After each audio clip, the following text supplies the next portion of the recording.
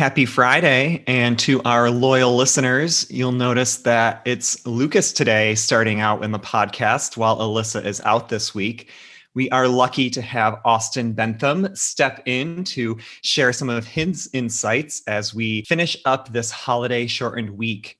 It was a little bit light on the domestic reports. We did have a few things globally, but I think most importantly, we saw a wide swath of the country get hit by a winter storm this week that has created significant dairy impacts across Texas and New Mexico. Welcome to the podcast, Austin. And what do we know about this winter storm? Yeah, thanks for having me.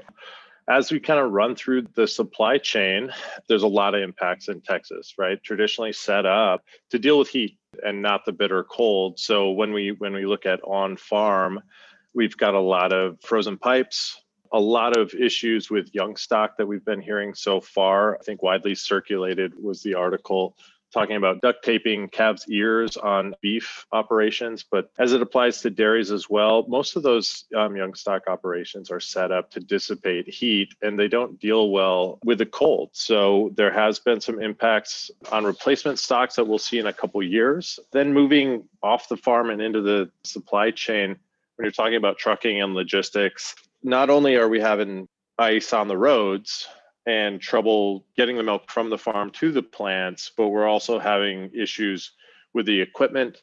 Then once we get to the plants are set up kind of in a similar way to dissipate heat and not really to insulate so much. So some of the auxiliary issues with the plant, if they can run, have been freezing up, which is going to cause delays down the road. But the primary reason that a lot of the plants in Texas are shutting down is lack of natural gas availability. If there's no natural gas to run the plant and to process the products, we're going to have a backup in the supply chain. And then that puts more pressure on transportation. And we've got a lot of equipment that, if it's operating, it's tied up in just holding milk as long as we possibly can or trying to get it to an area that can process it. And that's going to cause a pretty big backlog of interruptions in that supply chain. And then when we think about the other side of the plant, the market implications, almost all plants are down in Texas, New Mexico right now. The biggest plants that process commodity 3, 4, class 3 and class 4 products are running to some extent. We've seen in the WAPO article that Littlefield Continental has been down due to natural gas. There's other plants in the class 4 space that have been down. Interestingly enough, we haven't seen a huge impact in the class 3 and 4 markets, which is, kind of feels like we were well supplied coming into this. And the lack of production throughput hasn't caused buyers to scramble after products. So it's been widely available. The impacts now will be interesting in the weeks to come because there's been so many interruptions, even at the household level. With loss of power and bursted pipes, that means refrigerators go out and products in the refrigerator spoil. Same thing at grocery stores. So we would expect in the next couple of weeks to see a home restocking of grocery store and supply chain overall of class 1 and class 2 products get restocked. And so an increased pull potentially in the next couple of weeks, or do we see those things resupplied from northern regions or regions less impacted by this storm? And then we're going to have to kind of work our way out of the inventories before we see a class 3 and class 4 move upward. But part of this story is yet to be told over the next 1 to 3 weeks. Wow, that is a lot. Thank you, Austin. I think Thank you. Sometimes tragic news from different stories that we've heard on dairy and then the significant impacts at the plants are tough to hear. I mean, Texas clearly was not prepared for such a significant storm like this. And I think a bit surprising that the market impact wasn't as significant as we maybe would have expected. Thanks for your input, Austin.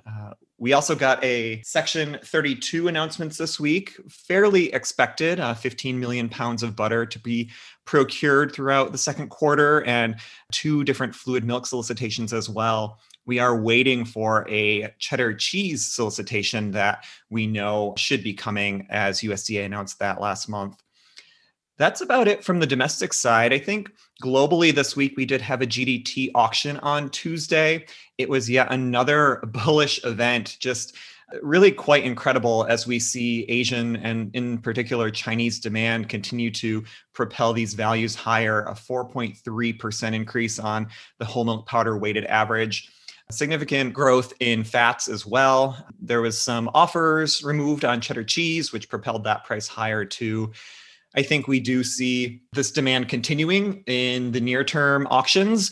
A lot of these products, we saw the entire curve move higher. So it wasn't just kind of near term contract one or contract two prices higher, but up across the entire curve. We also got European export data this week, a bit improved exports from Europe than we had seen over Q3 and Q4. And we saw significant amounts of cheese move away from Europe and S&P moving higher as well. But I think a key story here, fluid milk and cream had a record-breaking year along with cheese. On the milk production side, just a 0.3% gain versus last December. Quite minimal, I think quite expected. We saw France and Germany production lower, which continues to pull total EU output lower into January and February. I think that's about it from this week. Thanks for listening as always. Next week, we have the gift of a double whammy from USDA of US milk production and cold storage, those cheese and butter inventories on Tuesday. So we will look forward to that. Cheers. Be sure to subscribe so that you never miss an episode. And if you're interested in receiving more information as well as our analysis, please visit highgrounddairy.com to request a free 30-day trial today. Futures and options trading involves substantial risk and is not suitable for all investors.